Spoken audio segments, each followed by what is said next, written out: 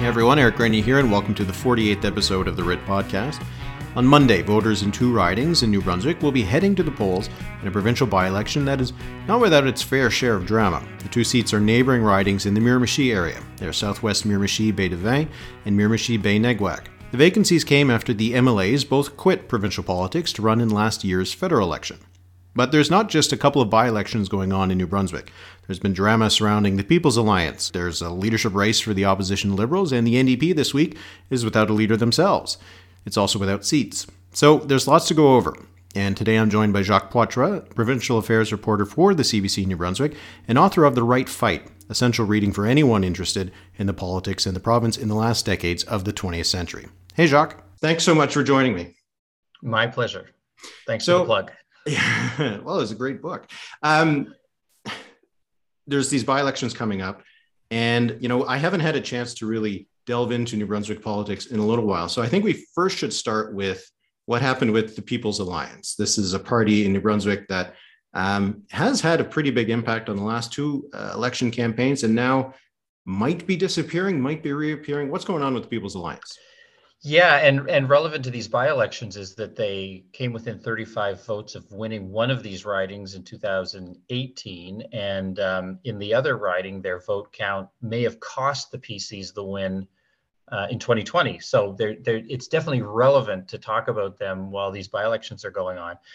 So they were a populist party that was created about a decade ago, and they had their big breakthrough in 2018 when they won 3 seats, and they held the balance of power when Blaine Higgs formed a minority government. And in a really kind of astounding development in the end of March, the two surviving Alliance MLAs from the 2020 election, including the leader and founder of the party, Chris Austin, crossed the floor to join the PCs. So PCs have a majority by now, but they not only quit the party, but Chris Austin, under New Brunswick elections law, actually had the power to deregister the party, to sign it out of official existence in the eyes of Elections New Brunswick, and that had consequences for the money they had in the bank and various other, whether they appear on a ballot and so on. So he didn't just close the barn door behind him. He kind of set fire to the barn.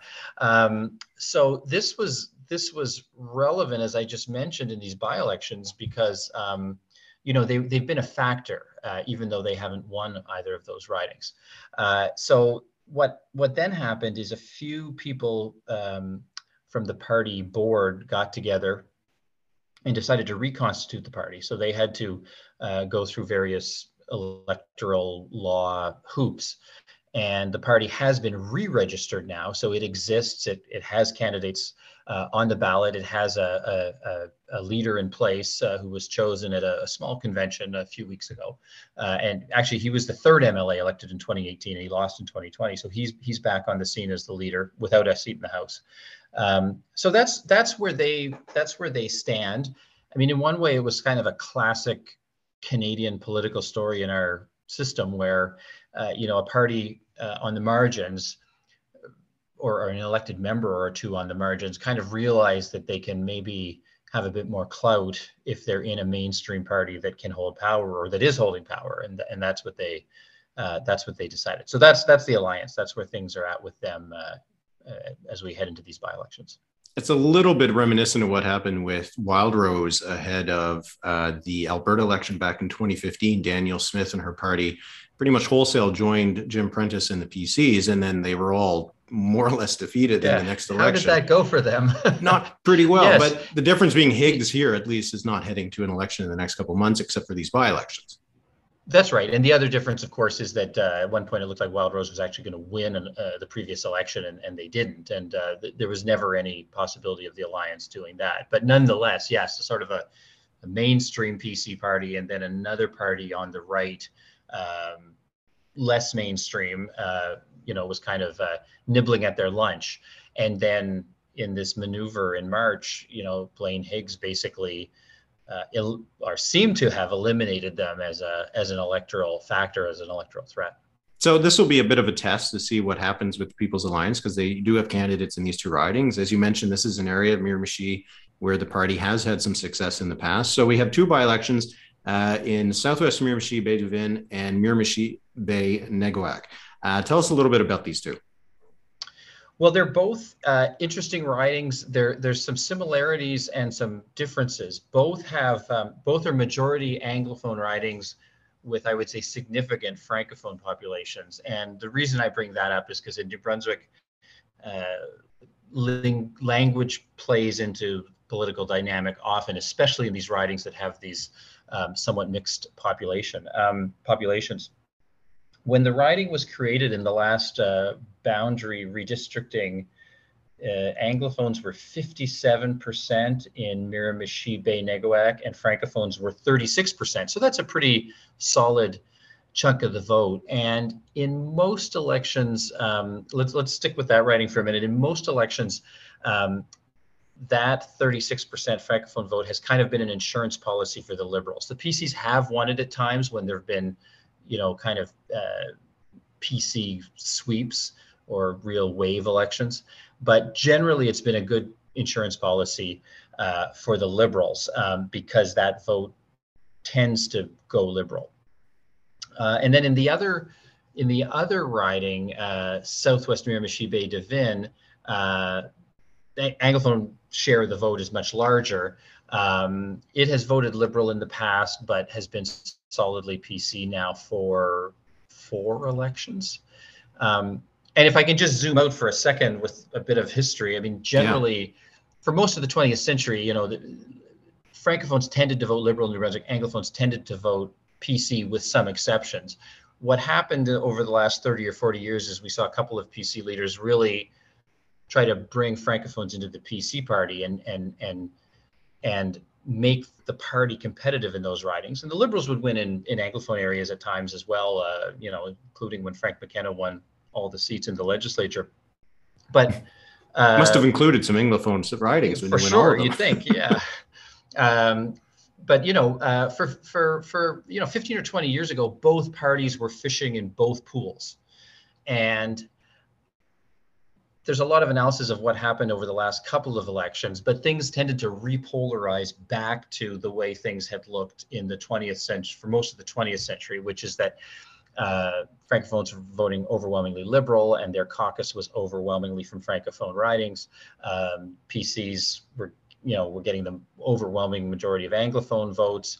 The Liberal vote was very inefficient where it existed in English New Brunswick, and the PC caucus was overwhelmingly English. And, just as a personal observation, I don't think it's healthy when these two mainstream parties, when voters don't see themselves reflected in these two mainstream parties, because it means that someone's being taken for granted for their votes.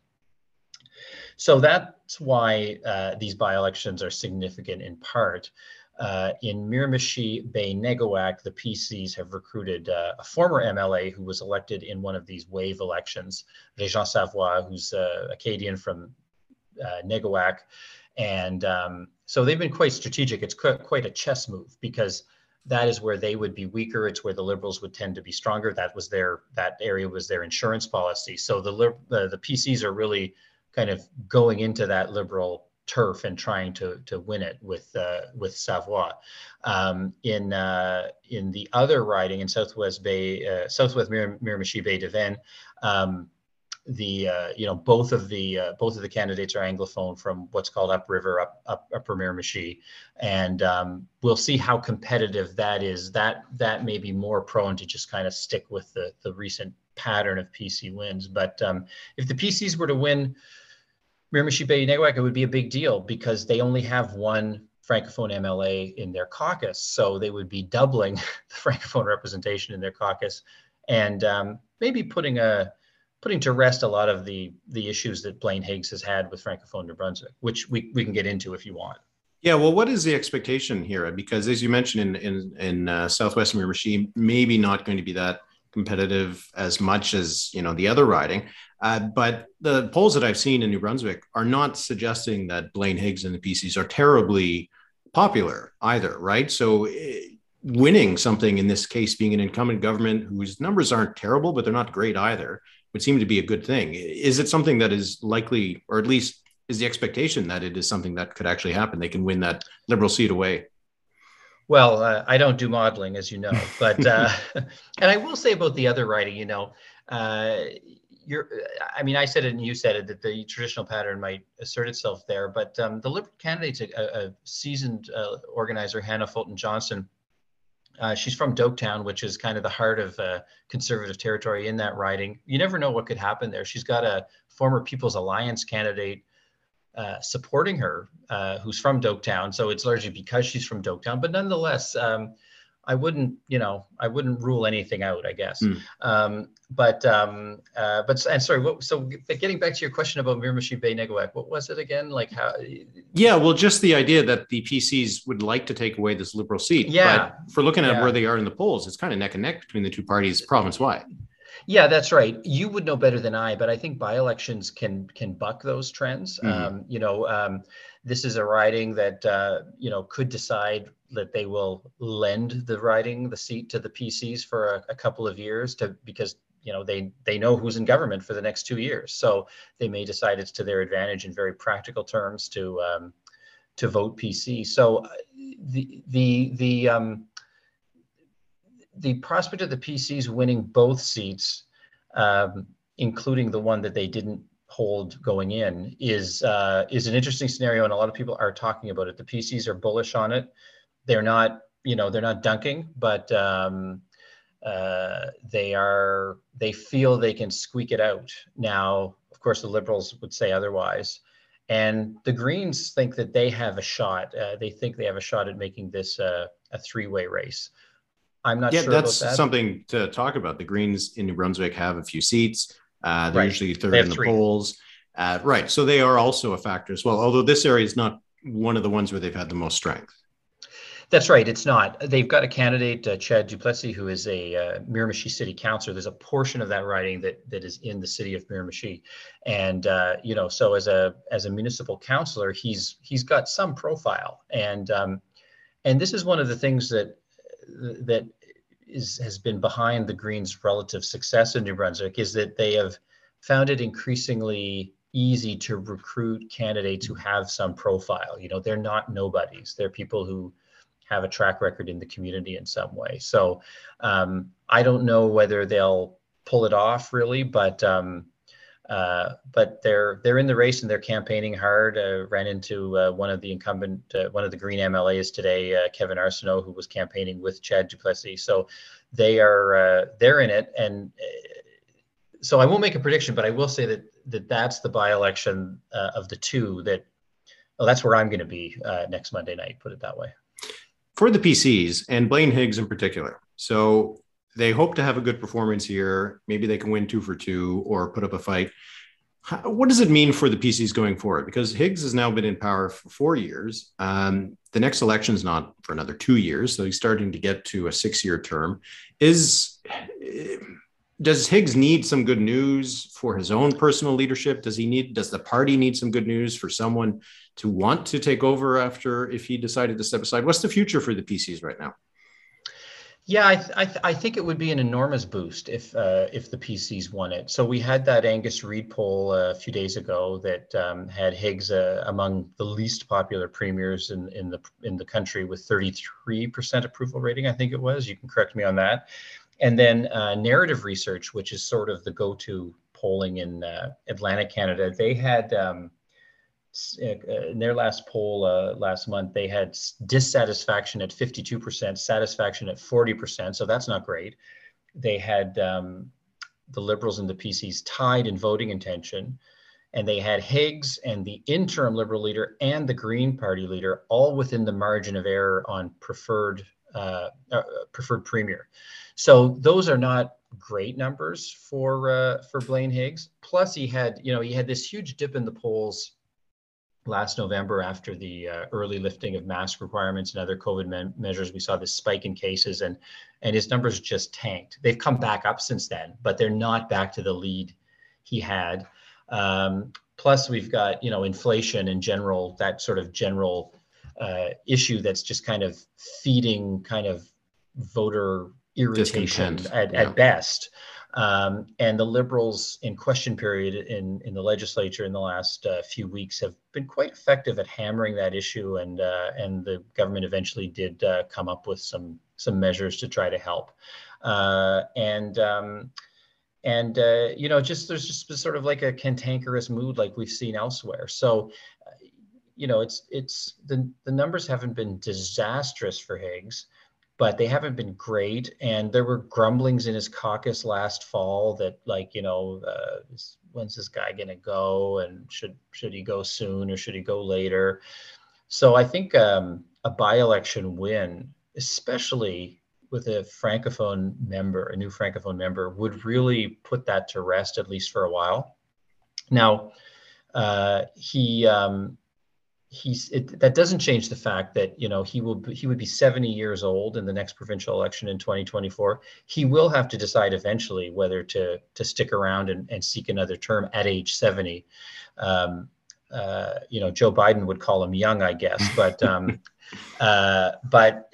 that decision is coming, and there are some progressive conservatives who think that he needs to signal that, not imminently, but maybe early 2023 at the latest, because there are concerns in the party that if he waits too late, too close to the next election, we get into a John Turner or Kim Campbell scenario where a new leader is sort of stuck with the baggage of the previous premier and takes the party down to defeat. So that's a concern. Is there a risk for the Higgs if these by-elections go badly? Well, I mean, again, the polling's not great. There was sort of grumbling in the caucus already. The COVID thing last fall was a real blow because he'd kind of been coasting on good management of COVID up until that point. So yeah, I think status quo would be status quo. If the PC's lost both of them, then we might see the grumbling get a little louder. But the stars, I think, would really have to align for the Liberals to win both, or for the Liberals to win one and the Greens to win one. Well, then let's talk about the Liberals. So opposition now, Kevin Vickers was the leader in the last election. It didn't go particularly well for the Liberals in that campaign. They're in the midst of a leadership race. So what's the field and what's the betting money right now? Well, there's not that we encourage political betting. We don't. No, we don't. There are four candidates. There's TJ Harvey, who's a former Liberal MP, represented Tobic Mactaquac, which was generally trends conservative. He won it in 2015. So a lot of people say, well, he won a conservative riding. Of course, he won it in the Trudeau wave. Mm-hmm. So I'm not sure if that's a measure of him or something else. But he decided not to seek a second term in 2019, and now he's back in politics. There's Donald Arsenault, who's a former Liberal cabinet minister provincially. There's Susan Holt, who has never held elective office, but worked for Premier Brian Gallant and ran for the party in 2018 and lost to the Green Party leader in Fredericton. And then there's Robert Gauvin, who's kind of the interesting plot line in that, because he was a PC cabinet minister, and he's the son of a Acadian political PC icon from the Hatfield era. And he was elected in 2018, Higgs's only Francophone MLA at that time. And then because of a ill-fated plan to change some rural hospital hours, he quit the PC caucus, became a Liberal, ran for the Liberals, got elected, and is now running for the Liberal leadership. So I don't know if you've ever run any data on this phenomenon, but someone who was a member of a PC cabinet 2.5 years ago is now a Liberal leadership candidate. Do you have any numbers that predict how often that can happen? I mean, you'd have to think about it. What was the path with Scott Bryson? Didn't he not run at some point? He didn't win. Although I do think, if I remember correctly, Nancy Macbeth in Alberta, she had been a cabinet minister, I believe, in the Ralph Klein governments, and eventually ran the Alberta Liberals out there. But yeah, and then there was Paul Hellyer in the distant past, who kind of ran for several parties. And see, the common thread, though, between all of these are that none of them became premiers or prime ministers. So Right. maybe that's Now, not good news for Robert Gauvin. I always say that a floor crosser's value to the party they are crossing to is never higher than on the day they cross. They are the king at that time, or the queen, as the case may be. But will Liberals want to vote for someone who was that recently a progressive conservative? That's the question. So anyhow, the Liberals are using a preferential ballot. They have a weighted system by riding, similar to the federal Conservatives and what they're going through now. So, the candidates have to compete in all parts of the province for votes here and there and try to get a percentage of the votes in this riding and that riding to get points. So it's hard to say what's going to happen. I mean, everybody is talking about, of course, as always happens in these kinds of preferential ballot races, what's the second round strategy for every candidate? Who are they trying to win over? Whose second choice do they want to be? Or who are the people voting for which candidate who they want to be the second choice for? Right. And there's all kinds of scenarios. The consensus seems to be that TJ Harvey, who got in early and snapped up a lot of endorsements and organizers, is probably in an advantageous position. But does he get to 50% of the points on the first ballot? And if he falls short, does someone else win it as a result? I don't think he's in a Pierre Poilievre position where there's a lot of stop him kind of sentiment. So it may well be that he doesn't get to 50%, but a lot of people like him and have him as their second choice, and he easily goes over the top on the second round. Are you expecting that the divide is going to be the same kind of linguistic divide? Because you have two, I guess, Acadian candidates and two that are from English, New Brunswick, or is it more of a left-right kind of thing within the party? There's not really, they haven't really been fighting over policy. I did a story asking them what their plan was to maybe try to win some support from Green voters, because that's really been the Liberals' problem the last couple of elections. And there really wasn't a definitive answer. No one sort of tilted Green the way, Justin Trudeau did, for example, to grab progressive voters on climate policy. No, I mean, they tend to all be talking about renewal and bringing the party back. So it's hard to predict. There are four candidates who have some stature, but who aren't necessarily stars either. And we'll see what happens. How is the party setting itself up against the PCs in the next election? And because I guess one of the factors is they don't know who they're going to be up against, maybe. Yeah, that's right. So I talked about this by-election choice of candidates being a bit of a chess game with the PCs going into Liberal territory to recruit their candidate. And of course, the Liberals don't know who they're counter-programming against because, again, the PCs have tended to be strong in English New Brunswick lately, Liberals in French New Brunswick. So if the Liberals are going to be facing Blaine Higgs in the next election, who, has had a bad reputation among Francophones, they might pick a TJ Harvey who can go into PC ridings and contest them. If, however, Higgs retires and the PCs pick Daniel Alain as their new leader, he's a cabinet minister from Moncton, the only Francophone currently in the caucus, and a very good kind of folksy retail politician. Well, if the PCs pick him and the Liberals have a TJ Harvey, maybe some Francophone ridings start to think, well, we're being taken for granted by the Liberals, and this Daniel Alain guy, it doesn't seem so bad. I mean, Daniel Alain has just piloted this major local government reform through the legislature, and in the process has been to every town and village in every part of New Brunswick, including Francophone New Brunswick. So he's got a good network in place.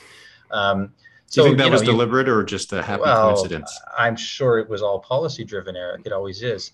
But Alain's an effective communicator, effective politician, and it's not impossible to imagine the Liberals going with someone that they think would beat Higgs, and then something different happening. So then but the Liberals can't know. They just can't know who it's going to be, because if it were Alain, they might pick someone else. Oh, that's a dilemma, and they don't have a time It machine. So, is. It is. It is. Yeah. Yeah. so Yeah. So that you it's sort of like, no, you go first. No, you go first. yeah, yeah, okay. So, well, they do know that David Kuhn will presumably still be the Green leader in for the next election. He's been able to win his seat, done well for the Greens. But the other factor is just because it's recent news for the New Democrats. Now, this is not a party that has had a lot of success in New Brunswick. I believe the last time they won a seat was in 2003. Is that correct? That's right. Yeah. Yeah. And they So had 1.6% of the popular vote in the last provincial election. right, which is not particularly high. So Mackenzie Thomason was the leader. He was the interim leader. He had to come in, and then they made him permanent because I guess they needed someone in there. He was at the debate, and he was in that campaign. But there's been like a lot of drama for a party that had, as you said, 1.6% of the vote and no seats. Yeah, it's a real conundrum for New Democrats, the few that remain, because they have really struggled. They've gone through a number of leaders. They've had leadership races where no one was interested, where most of the candidates were disqualified and someone was acclaimed. Thomason, then because of COVID, their leadership process was thrown into disarray, so that Thomason actually had to lead the party into the last election as the interim leader, and did very poorly in the riding he ran in, 1.6% of the popular vote. What's really happening here is that the Greens have taken up all the oxygen on the left in New Brunswick and have actually succeeded beyond what the NDP ever achieved, because they've got 3 seats. But it's a long story and a lot of dynamics about how we got to this point, but a lot of former New Democrats, sort of middle of the road New Democrats, what I might call Saskatchewan New Democrats, went to the Greens and are solid Green supporters. And now, of course, the Greens have got a caucus. They've got a caucus budget. They've got staff. They've got resources. They make videos about Green Week at the legislature. Here's what we did. Here are the bills we introduced. Here's how we voted. They get some public funding in the per vote formula in New Brunswick, whereas the NDP has no seats, hasn't had a seat since in almost 2 decades. Their per vote subsidy is almost nothing, and I don't know what their solution is. I mean, it's hard to imagine them disappearing, although they were late again with their filings with Elections New Brunswick, their financial filings, and that's they can be deregistered for missing too many of those deadlines. So I'm not sure what they're going to do. It's hard to imagine a party that essentially holds the balance of power at the federal level in Ottawa vanishing from the map, from the ballot in New Brunswick. But it is a difficult situation for them, and as long as the Greens are there and sort of continue to enjoy that virtuous cycle of winning leads to publicity and resources leads to more winning, it's going to be tough for the NDP. Maybe the New Democrats out in the Maritimes are to what the Liberals are in Western Canada and Alberta and Saskatchewan. They're non-existent anymore. They're parties that get 1% of the vote if things are lucky for them. So maybe that's a future for the NDP. At one point, Mackenzie Thomason offered to run sort of unity candidates in these by-elections. He said, well, if the Liberals, Greens, and NDP can agree, we'll just run a single candidate to try to beat the PCs. But then he said, but the candidate can't be a Liberal. He didn't exactly have a lot of bargaining power to insist on that. And in the end, they failed to get candidates nominated in these by-elections. So that's not great. Well, that brings me to my closing question, and we can finish it off on this. So going back to the by-elections, People's Alliance is going to be there. The NDP, as you said, doesn't have a candidate. But if we end up at the end of these by-elections, the results come in, the PCs are able to win one or both, and the People's Alliance vote is not really all that important, and there's a big divide again on the Liberals and the Greens. What does it say for New Brunswick politics going forward? Because you do have, with the People's Alliance, maybe not as much of a going concern, the PCs being a lot stronger, and you have this divide that's on the left that didn't exist before 2014. Where do politics in New Brunswick go from here over the next couple of years? Well, I think I mean, if all those things happened, and I'm not predicting they will, but if all those things happened, we'd have a strange situation where the premier is not super popular, not super loved, not totally the object of complete affection, even from some in his caucus, and yet in a relatively strong political position, like relatively solid, with very little threat from the alliance, and as you say, a divided opposition. So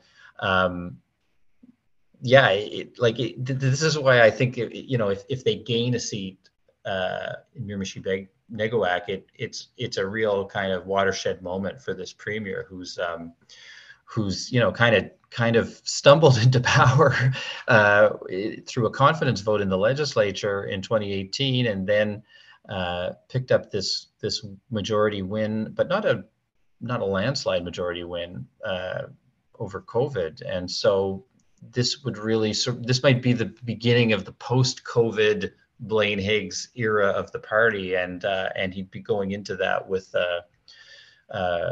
with a relatively good political position. And the opposition will have to figure out what to do going forward, because it's been a couple elections now where they haven't really been able to kind of build enough support and build enough momentum to knock off the PCs, who, have you said, have not been, you're looking at the polling over the last 4 years, have never or very rarely been a very popular party in the province. But because of that linguistic divide, because of the divide on the left, are in, as you said, a pretty strong electoral position. Yeah, and the one thing I'll add too about that whole dynamic is that Justin Trudeau obviously made a very conscious choice 2014, 2015 to tack left, right, and to go after some of the issues that have animated the NDP over the years, like electoral reform. We know how that turned out, legalized cannabis, all these things. And the Liberals in New Brunswick have not done that. I think they're more cautious. I think they see it as more of a risk. Maybe it is a risk. Maybe they're overestimating the risk, but they have yet to make any bold moves to go into to try to get that green vote and that what's left of that NDP vote. So maybe we'll see something like that from the new leader, or maybe we won't. But at the moment, things feel kind of static in that regard. Well, we'll see if the by-elections on Monday are going to shake things up, and maybe suddenly there'll be even more drama coming out in New Brunswick. So, Jacques, I really appreciate you taking the time talking to me from Miramichi, and hope you enjoy your time there. Well, thank you. As a paying subscriber, I'm happy to join you.